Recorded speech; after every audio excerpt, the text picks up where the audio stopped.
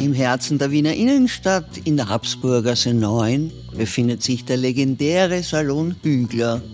Ein hochkarätiges Erlebnis, geprägt von meisterlichem Handwerk, lustvoller Tradition und außergewöhnlichen Menschen. Salon Hügler war letzten Frühling noch ein Gedankenspiel an der Bar im Anzengruber. Ein halbes Jahr später begrüßen wir euch zur bereits 10. Folge dieses Podcasts und beleuchten heute die Erfolgsstory eines Juweliers, den Adolf Loos einmal mit den Worten nicht viel, aber sehr ausgewählt beschrieb und der sich nie wirklich mit den Konventionen der Schmuckbranche identifizieren wollte. Mein Name ist Maximilian Hecke, ich bin der Produzent von Salon Hügler und zum Jubiläum heute ausnahmsweise vor dem Mikro. Ich wünsche gute Unterhaltung mit Volker Hanisch, Reinhard Stark und Franziskus Kriegsau. Salon Hügler, hosted by Radio Superfly. Ist übrigens großartig, wenn wir an der einen oder anderen Stelle Superfly einbauen könnten. Ja, passt. Falls es sich anbietet. Ja klar, 100%. Warum gibt es diesen Podcast? Warum gibt es das Format Salon Hügler? Wegen dir. Damit du Geld verdienst. Ja, damit du nicht vom Hunger durchnagen musst. Vor allen Dingen aufzuzeigen, dass da Dinge passieren, die wir nicht in Ordnung finden und die auch nicht in Ordnung sind. Aber da sind wir auch Superfly sehr dankbar, dass sie uns die Möglichkeit geben, dass es eine breitere Masse erfährt, was da los ist. Extrem gut platziert an dieser Stelle. Ja, ich finde es aber super, dass es so eine Superfly, ja, geil, Mann, ich finde es nein, was ich wirklich top finde, also Superfly finde, 98.3, ist, dass wir hier in Folge 10, das ist so ein bisschen wie 10? Folge 10 schon. Du hast gesagt, wir machen 8 und dann ist Schluss. Nein, ich wollte 3 Folgen machen und dann wollten wir einen Sponsor suchen, aber ich bin ja in einem Traditionsbetrieb quasi groß geworden, habe mir über Preisgestaltungen und so nicht viele Gedanken gemacht, habe dann auch für große Juweliere teilweise gearbeitet. Und erst so richtig gemerkt habe, ist, wie ich da für das Auktionshaus, für das ich auch gearbeitet habe, vor etlichen Jahren, auch im Pfandbereich gearbeitet habe, wo Leute Geld brauchen und ihren Hab und Gut belehnen lassen, um einen Pfandkredit zu bekommen, um wichtige Rechnungen zu zahlen teilweise, ja. Und da habe ich gesehen, was die Leute eigentlich bekommen für ihren Schmuck. Und deswegen kenne ich einfach beide Seiten. Ich kenne die eine Seite und die andere Seite und habe mir gedacht, das kann ich wirklich nicht bringen, einen auf Juwelier zu machen und genau dasselbe Spielchen wie alle anderen zu spielen. Und da habe ich mir einfach echt überlegt, wie kann man es anders machen und Dinge auch aufzubrechen. Ja, also wie auch diese Preise, diese Preisgestaltung, die wir haben, da haben mir ganz viele abgeraten und gesagt, du kannst es nicht machen, das ist verschleudern, das ist das kann man nicht und die Branche und überhaupt und so quasi da muss man zusammenhalten und. Ich habe das ja auch gesagt. Du hast es auch anfangs gesagt und ich habe gesagt, nein, wir ziehen das durch. Ich erinnere mich, wie deine Mutter da war. Erzähl einmal, das weiß ich nicht. Da weißt du mehr. Nein, das hat sie dir dann erzählt. Ja. Der Reini war fuchsteufelswild. Ach so, weil ich gesagt habe, weil du so günstig die Sachen verkaufst. Ich habe gesagt, das gibt's ja nicht. Ja, ich weiß, weil du bist Goldschmied, du musst dein Handwerk, das ist wieder ganz was anderes. Aber mittlerweile bist du geläutert. Mir tun ja wirklich die Leute wirklich leid. Ja. Also wenn du herkommst, Geld brauchst, 8, 9, 10.000 Euro für etwas bezahlt hast und mehr als 2,5 schauen da nicht raus. Ne? Bist schon gut dabei, ja. Und dann bist du eigentlich schon ganz gut dabei und das ist natürlich bitter. Es kommt immer darauf an, finde ich, manche, die auf dicke Hose, was kostet die Welt, rumlaufen und dann gibt es irgendwelche Scheidungsfälle oder so, ja gut. Dann, die haben das jetzt ja noch nicht als Anlage gekauft oft, sondern einfach, schau Spazi hier, 15.000 geht schon und dann kriegt halt der Spazi nur noch 2,5 oder 3. Ja, aber wer uns wirklich leid tut, würde ich mal sagen, ich glaube, das spreche ich für uns alle, sind die Leute, denen erzählt wird, schau, bevor du das auf der Bank liegen hast, das ist ganz schlecht, da wird es ganz schnell weniger wert, kauf doch was, kauf doch hier diesen Einkaräter, ja, oder weiß ich was. Und dann wirklich, die glauben einfach, weil sie dem Juwelier blind vertrauen, besonders am Land, weil es wie der Apotheker oder der Pfarrer ist. Eine Vertrauensperson darstellt. Sobald blindes Vertrauen herrscht, wird es irgendwann ausgenutzt. Ja? Es gibt solche und solche, aber das ist nun mal das, was wir sehen und merken. Ja? Da werden sich die Taschen dann voll gemacht und die Leute tun mir leid. Ich habe jetzt... Ein ganz schlimmer Fall. Jetzt in Linz? Ja, Wahnsinn. Ja. Unpackbar. Du hast einen Anhänger angekauft, schlussendlich. Ja. Ich wollte ihn aber gar nicht, weil ich gesagt habe, bitte sind Sie sich ganz sicher, dass Sie mir geben wollen jetzt. Ja. Weil ich möchte nicht, dass Sie dann in 3 Tagen das bereuen und sagen, jetzt haben Sie das zu günstig hergegeben. Aber erzähl ruhig weiter. Ja. Na, kommt die Dame mit dem Anhänger, 2 dreieckige, also so Triangel, gleichschenkelige Dreiecke, Diamanten, zusammengestellt in einem Anhänger. Und sie hat gemeint, 4 Karat hat das. Ja. Das wurde ihr so gesagt. Wurde ihr so gesagt. Gut, ich meine 4 Karat, wenn man weiß, so alles, was irgendwo eine Spitze hat oder eine Ecke hat, das ist vom Schliff her sehr flach. Ja, also ein ovaler Stein ist verhältnismäßig flach oder ein dreieckiger Stein ist auch sehr flach. Das bringt die Geometrie halt so mit sich. Ne? Und sie hat gesagt, es hat 20.000 Euro gekostet, oder? Es lag mit 21.000 in der Auslage bei dem Juwelier. Ja, 17.000 hat sie bezahlt. Und sie hat 17 bezahlt, quasi das Schnäppchen bekommen. Ja. 17.000 Euro. Ich habe sie 3-mal gefragt, ist das ihr Ernst? Ja? Nicht Schilling. 17.000 Euro. So. Ja, habe ich auch. Nein, vor 6 oder 7 Jahren gekauft. Vor allem, und 4 Karat, ne? Wird ja gesagt. 2 Karäter. Ein Landjuwelier. Hatte wirklich gesagt, das ist eine Top-Anlage und sie hat das wirklich gekauft. Ich habe sie extra noch gefragt, haben Sie denn geglaubt, es ist besser, Sie haben was am Hals, als dass es auf der Bank liegt? Sie so, ja, genau so hat sie gesagt. Sie hat gedacht, sie verliert da nichts, ja. Aber ich gesagt, das ist so arg und gespielt wird mit den Leuten einfach, ja. Und ich habe gesagt, ganz ehrlich, mehr als 2.000 Euro möchte ich dafür auf gar keinen Fall bezahlen. Ich will es auch gar nicht haben. Und dann hat sie gesagt, ihre Schwester hat gesagt, sie war schon bei mehreren und sie hat überall das Gleiche gehört. Und sie würde es zum 2.500 hergeben und sie will es einfach nicht mehr. Ich habe gesagt, wissen Sie was, ich mache aus dem Triangel, jetzt zerlegen wir, ich suche einen schönen Mittelstein und wir können dadurch einen top fetten Ring machen, weil die Triangel, wenn wir es kaufen müssten und Diamanthändler Kostet würden die auch wahrscheinlich ungefähr dasselbe, zwischen 2,5 und 3,5 kosten und so haben wir es. Das ist ein perfektes Pärchen. Ja, dann haben wir es zerlegt. Du musst auch noch dazu sagen, dass es auch keine 4 Karat waren. Ja, da bin ich ja gerade dabei. Dann haben wir es zerlegt, jeweils 0,75. Also zusammen 1,5 Karat. Geht's schlimmer? Ja. Das ist ja der Hund mit den Steinen, die eine Spitze haben oder der Dreispitze. Dadurch, dass die so flach sind, schaut die Oberfläche so groß aus. Ja. Jeder, der mit Steinen zu tun hat, der weiß das, ja, aber jemand, der das nicht zu tun hat, für den ist das einfach nur von der Fläche her riesig, dabei irrsinnig flach. Ich habe gehofft, Wahnsinn. dass es vielleicht jeweils 1 Karat hat, aber sie haben genau jeweils 0,75, das ist perfekt, wirklich, wir werden einen schönen Ring super Pärchen. Das habe ich auch gesagt. Ich habe gesagt, wir werden als Wertschöpfung 3.000 bis 4.000 rausholen. Sicher, aber es geht mir darum, dass ich einen schönen Stein einfach eine tolle Fassung geben kann und das ganze Ding dann teurer verkaufen kann. Schöner Emerald Cut, Saphir oder Smaragd in der Mitte, top. Ja. Und was ich noch dazu sagen wollte, ich habe gesagt, wann sind Sie zu dem Juwelier gegangen? Ja, haben Sie sich dort beschwert? Sie sagt, nein, das macht keinen Sinn, weil der war schon älter, jetzt macht's die Tochter, die will davon nichts wissen, was soll die jetzt machen, ja? Und das sind halt echt, so wie deine Perlenkette damals Salzburg, die weiß ich 50.000 für die Perlenkette. 40.000 Euro für eine oder statt Perlenkette. 80.000 nur 50 oder 40 gezahlt. Genau die gleiche Geschichte. Juwelier geht in Pension Der so und ausverkauft. macht so Ausverkauf für meine guten Stammkunden noch ein paar Schnäppchen. Eine Perlenkette mit einer einfachen Goldschließe für 40.000 Euro. Nein, Silberschließe. Silberschließe. Ja, aber es waren halt ganz dicke Perlen. Ja. Da bleibt dir die Spucke weg. Und solche Sachen passieren halt alle Nase lang. Nase lang. Alle Nase lang. Aber was wir nicht vergessen dürfen, wir handeln nicht nur mit Schmuck und Steine, sondern auch Uhren. Und ich glaube, in den nächsten Folgen wird auch wieder Augenmerk ein bisschen auf die Uhren gelegt, ja, weil da gibt's auch noch viel zu erzählen. Von Fälschungen und Zuständen. Heute war schon wieder Fälschung da. Heute wird eine Fälschung da, die dann einen geschissenen Ring bracht. Ja, Wahnsinn.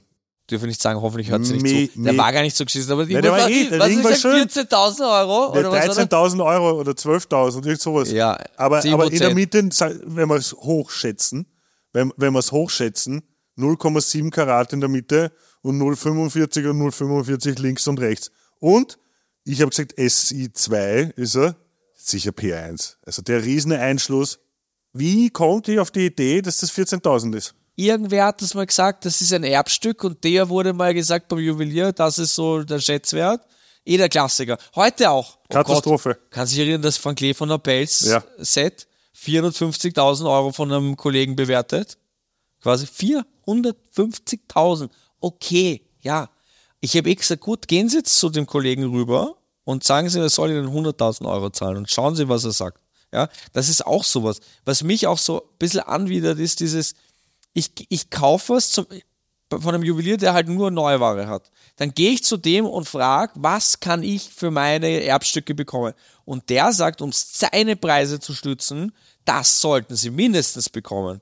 Und dann kommen die zu uns. Sonst ist es ein Gauner. Ja, sonst ist es ein Gauner. Und dann werden sie auf die Reise geschickt, ja. Und dann denke ich mir, Alter, wissen Sie was? Gut, der hat gesagt 10.000, dann gehen Sie hin und verkaufen Sie, sagen Sie, Sie wollen nur 3,5. Er gibt Ihnen nicht diese 3,5. Ja, aber dann müsste es ja, wenn er sagt 10 Minimum, müsste Ihnen der 3,5 sofort geben, oder? Ja, na, das stimmt eigentlich. Ja, sehen Sie, der stützt seine Preise. Der muss ja sagen, wenn er dasselbe Ding bei sich in der Auslage um 10 hat, kann er nicht sagen, Sie kriegen nur 2.000 Euro. Ja, weil dann stellt das ja alles, was er den Leuten erzählt, in Frage und anbietet. Aber so ist es halt. Dinge, die mich ärgern, die mich wurmen. Folge 34. Das wird eine sehr lange Folge. Ja, da bin ich dann alleine hier von 16 Uhr bis 22 Uhr mit einer Flasche Wein, guten Flasche Wein. Da braucht jeder von uns eine eigene Folge. Du führst die Marke Julius Hügler in 5. Generation. Wenn man deine Geschäfte betritt, merkt man allerdings recht schnell, dass sich dein Modus recht stark vom klassischen Juwelierbesuch unterscheidet. Welche Erfahrungen haben dich geprägt und warum läuft es bei euch anders ab? Wenn du jetzt vielleicht eine 70-jährige Dame oder Herr bist, vielleicht magst du das so und willst das auch so und das gefällt dir und das passt ja auch. Aber ich habe mich bei diesen Betrieben nie wohlgefühlt. Also ich gehe zur Tür rein bei einem Juwelier, da wird man mal angeschaut, dann wird man gemustert, dann ist alles ganz ruhig und leise, dann traut man sich vielleicht irgendeine Frage zu stellen, dann fühlt man sich unwohl, wenn man nichts kauft, wenn man nur schaut. Also ich finde, es ist nicht angenehm, die Stimmung, es strahlt keine angenehme Aura aus quasi. Und das wollte ich schon nehmen, indem wir erstens mal jeden gleich behandeln. Es ist uns vollkommen wurscht, wer er ist, woher er kommt, wohin er geht, was auch immer. Wir behandeln jeden gleich, außer der kommt schon ganz deppert rein und ist ungut, ja, wie man in den Wald ruft. Aber früher, wenn ich in die Clubs gegangen bin, habe ich gemerkt, ist mir schon ungut aufgefallen, wenn die Leute zum Beispiel die Klofrauen behandelt haben. Wenn die ungut zu denen, das fand ich zum Kotzen, war dann doppelt so freundlich zu denen. Oder zu Kellnern zum Beispiel, bin ich 3-mal so freundlich, erst recht, wenn ich sehe, das allerletzte. Das zu jemandem, der einen bedient oder hinter einem sauber macht, geschissen zu sein. Ja, aber es gibt so viele, die so sind. Es gibt auch Leute, die sagen, das gehört so, weil der bedient mich, der kriegt ja dafür bezahlt, wo ich mir denke, na, Alter, ich meine, da gehört echt in die Fresse. Also, Entschuldige, sowas packe ich gar nicht. Deswegen ist es mir ganz wichtig, jeden gleich zu behandeln, jeden mit Respekt zu behandeln und vor allen Dingen einem es angenehm zu gestalten, in ein Juweliergeschäft zu kommen, weil es oft unangenehm ist eigentlich, ja, meistens. Und gerade junge Leute ein bisschen lockerer auch entgegenzutreten, ob der Reine und der Volker wollen oder nicht. Aber ich glaube, es passt Ihnen und euch auch ganz gut, oder? Und ihr führt es auch. Oder was ist da eure? Ich meine, wir sind da alle von einem ähnlichen Schlag, glaube ich. Ich denke schon. Ich bin da ganz auf deiner Linie. Ich meine, der Volker, da muss man auch sagen, der schaut manchmal, dass sie sich zu wohl fühlen. Nein, jeder liebt den Volker. Ja? Nein, aber ich bin da ganz bei euch. Es ist irgendwie, mir ist das früher auch immer sauer aufgestoßen, wenn Personal scheiße behandelt wird. Personal? Ja, nein. Wie hast du dein Personal behandelt? Nein, vor den Chefs buckeln und das Personal treten. Das ist halt irgendwie... Auch wie ich ich habe für dieses Auktionshaus und so gearbeitet und für größere Firmen und ich habe immer beobachtet, dass von oben wirklich runtergetreten wurde und dass vor allen Dingen die Leute aber mir auch gesagt haben, wie ich angefangen habe, haben die auch von oben runtergetreten. So, jetzt bin ich oben und trete auch runter, weil das gehört sich so, wo ich mir gedacht habe, Alter, was heißt, das gehört sich so? Fandst du das cool, wie du dort angefangen hast, dass dich alle scheiße behandelt haben und jetzt machst du es genauso, weil dies dir auch so erfahren ist. Das ist so wie, ich wurde von meinem Vater geprügelt, deswegen schlage ich mein Kind auch. Deswegen, weil wir die Möglichkeit haben, es anders zu tun, machen wir es auch anders. Oder geben uns Mühe, es anders zu machen. Funktioniert nicht immer, aber bestmöglich. War das vorbestimmt, dass du Goldschmied wirst? Ja, bestimmt nicht. Ob es vorbestimmt war, dass ich Goldschmied werde? Also ich glaube, dein Vater hätte schon gern gesehen, dass dein älterer Bruder Meister macht. Der ist im Finanzministerium, schadet uns ja auch nicht, oder? Nein, das passt schon. Wir hatten noch Beamte in der Familie, also insofern passt das schon. Franzis großes Talent ist der Kontakt mit den Kunden und den Leuten was zu verkaufen. Jeder soll das machen, was er gut kann. Der Reine kann beides gut zum Beispiel. Ich weiß nicht, ob ich so ein guter Verkäufer bin. Doch, die Mädels lieben dich, Reine. Der fesche Goldschmied. Ist der Reinhard da? Nein. Ach so. Naja gut, dann morgen kommt er wieder. Ich war ein miserabler Schüler. Ich bin rausgeflogen, durchgefallen, diverse Schulen, ganz, ganz schlecht. Ich habe nur Flausen im Kopf gehabt. Und dann letzte Chance, Ferlach. Das ist in Kärnten eine Fachschule. Das Ferlach. Ferlach. Das ist ja eigentlich die Büchsenmachschule, gibt's Graveur, Goldschmied, Büchsenmacher, Waffentechnik, Industriedesign mittlerweile. Wen habe ich dort dann kennengelernt? Den Herrn Reinhardt. Der Rein und ich haben uns in Ferlach kennengelernt. Ich glaube, dem Reini ging es ähnlich mit den Schulen hier in Wien. Ja, das war nicht so meins. Dort waren wirklich Lehrer, muss man sagen, die aus der Privatwirtschaft gekommen sind und eher coole Hunde waren, sage ich mal, mit denen man eher als Freund haben wollte. Die waren mit uns auf Saufen. Die waren mit uns voll. Die haben wir uns gegenseitig dann unter den Tisch. Und das war wirklich eine sehr, sehr freundschaftliche Beziehung zwischen Lehrer, Schüler. Und ist eine tolle Schule dort unten. Wir haben es noch erlebt, so wie das früher war. Ne? Da wurde rumgeschossen. Ja, das war schon eine wilde Schule zu unserer Ja, Zeit. das war Wahnsinn, so richtig Nein, arg. das war Also, wirklich eine wilde Schule. Da gab es auch 3-mal im Jahr Razzia und was weiß ich ja, was. na sicher, Wir waren Waffenrazzia im Büchsenmacherheim. Ne? Ja. Mit dem Reisebus, weiß ich noch ganz genau, der Reisebus voller Kiewerer Polizeibeamte von der Polizeikaserne Grumpendorf sind die gekommen, mit dem Reisebus. Ja? Also richtig arg. Das Internat abgesperrt, Menschenkette, ja, um das Internat. Und dann alle raus. Und alle Waffenhandel, sackeln. Drogenhandel, Ja, alles da gewesen. Und dann sind sie, ich glaube, 3 Stunden durch dieses Internat durch und haben alles durchsucht und raus. Und mit dem ganzen Kombi-Ladung hinten voller Buffen sind die wieder heimgefahren. Buffen, Handgranaten, Gewehre, vollautomatisch. Stichwaffen natürlich. Stichwaffen, alles. Ja. Drogen auch. Sind die wieder, Drogen aber weniger, das war ja gar nicht so stark damals. Sind die wieder heim, ne? Ja, das ist eine arge Zeit. Aber jetzt ist das für alle nein, Väter, das ist wirklich ist es eine sehr brav geworden sehr alles. brave, humane, ordentliche Schule. Wir hatten den Fachschulabschluss und ich habe zum Beispiel die Matura nachgemacht. Ich habe die A-Matura gemacht am Wifi, ja, B-Matura, juhu. Das ist sie für mich nicht Und ausgegangen. heute ist das aber 5-jährig mit Matura. Also mein Kind würde ich, wenn meine Tochter oder mein Sohn das wollen würden, würde ich sofort sagen, bitte geht's nach Ferlach. Ja, es ist wirklich eine ganz tolle Ausbildung. Und was gibt's denn Besseres als Matura plus noch ein Handwerk?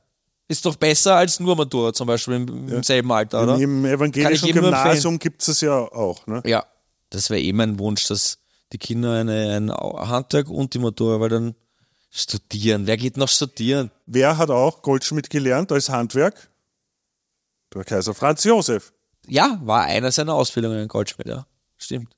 Ich dachte, du sagst Albrecht Dürer, weil der war auch Goldschmied. War nicht sein Vater Goldschmied? Die waren alle Goldschmiede. Und der Benvenuto Cellini natürlich auch, der Wahnsinnige von der Saliera. Der Podcast dreht sich ja hauptsächlich um das Thema Vintage, egal jetzt ob Uhren oder Schmuck. Meinst du, da passe ich dazu, Vintage oder was? Das Danke. hast du jetzt gesagt. Was fasziniert dich als Goldschmied Vintage-Gedanken und wie beeinflusst dieser Fokus deine Arbeit? Meine Arbeit? Ja. Ich mache ja kaum noch was. Das Geht stimmt so aber viel rein. echt. Er redet wirklich, oder? Ist dir schon aufgefallen, Folge? Er macht eigentlich fast nichts mehr. Prokrastination. Aber er hat auch der Reine hat halt auch... Prokrastination ist rein Ich mache Eheringe, ja, da sage ich, klassisch ist besser. Da machen wir nicht irgendwelchen Fenchel-Zeug, irgendwelche Strukturen, Steinchen da, Steinchen dort, so, na. Ja, eigentlich wird man ein bisschen depressiv, wenn man sich halt diese tollen Arbeiten von früher auch anschaut. Da rede ich jetzt nicht von Vintage, so wie 70er-Jahr-Kastel irgendwie, sondern so richtig alt halt, so vor 1900. Also ich kann das nicht, ne? Das kann niemand. Also da fällt mir jetzt auch keiner ein, wo ich hingehe und sage, hey, kannst du mir das bauen? Niemand kann das. Und Wer macht sich auch die Mühe noch? ja, Ajuren das Platin auszusägen. Wer macht das noch? Volker, du bist ja, wie wir alle wissen, Quereinsteiger. Was ist besser? Die Oper oder der Franzi? Hey. Das war jetzt sehr tückisch gefragt. Wieso nicht Franzi oder Reini oder Opa? Ich glaube, das kann man nicht miteinander vergleichen. Hat beides seine Stressfaktoren. Natürlich bin ich von meinem Wesen her eher auf der künstlerischen Seite zu Hause. Habe ich zumindest immer geglaubt, muss ich sagen. Hat sich ein bisschen geändert, seitdem ich hier in Wien bin und so ein bisschen hier in die Wiener Künstlerkreise reingeschnuppert habe. Es ist vor allen Dingen ein harter Konkurrenzkampf. Und das ist täglich Stress. Und vor allen Dingen als Sänger hat man halt immer das Problem, dass man immer auf dem Präsentierteller sitzt. Es gibt ja den Monaco-Franze, die Folge. Und seine Frau geht ja so gerne in die Oper und der Monaco-Franze hasst's, weil er keine Ahnung hat und der hat immer irgendeine Ausrede, irgendeinen Einsatz oder so und geht dann in die irgendwas Titi-Bar, ja.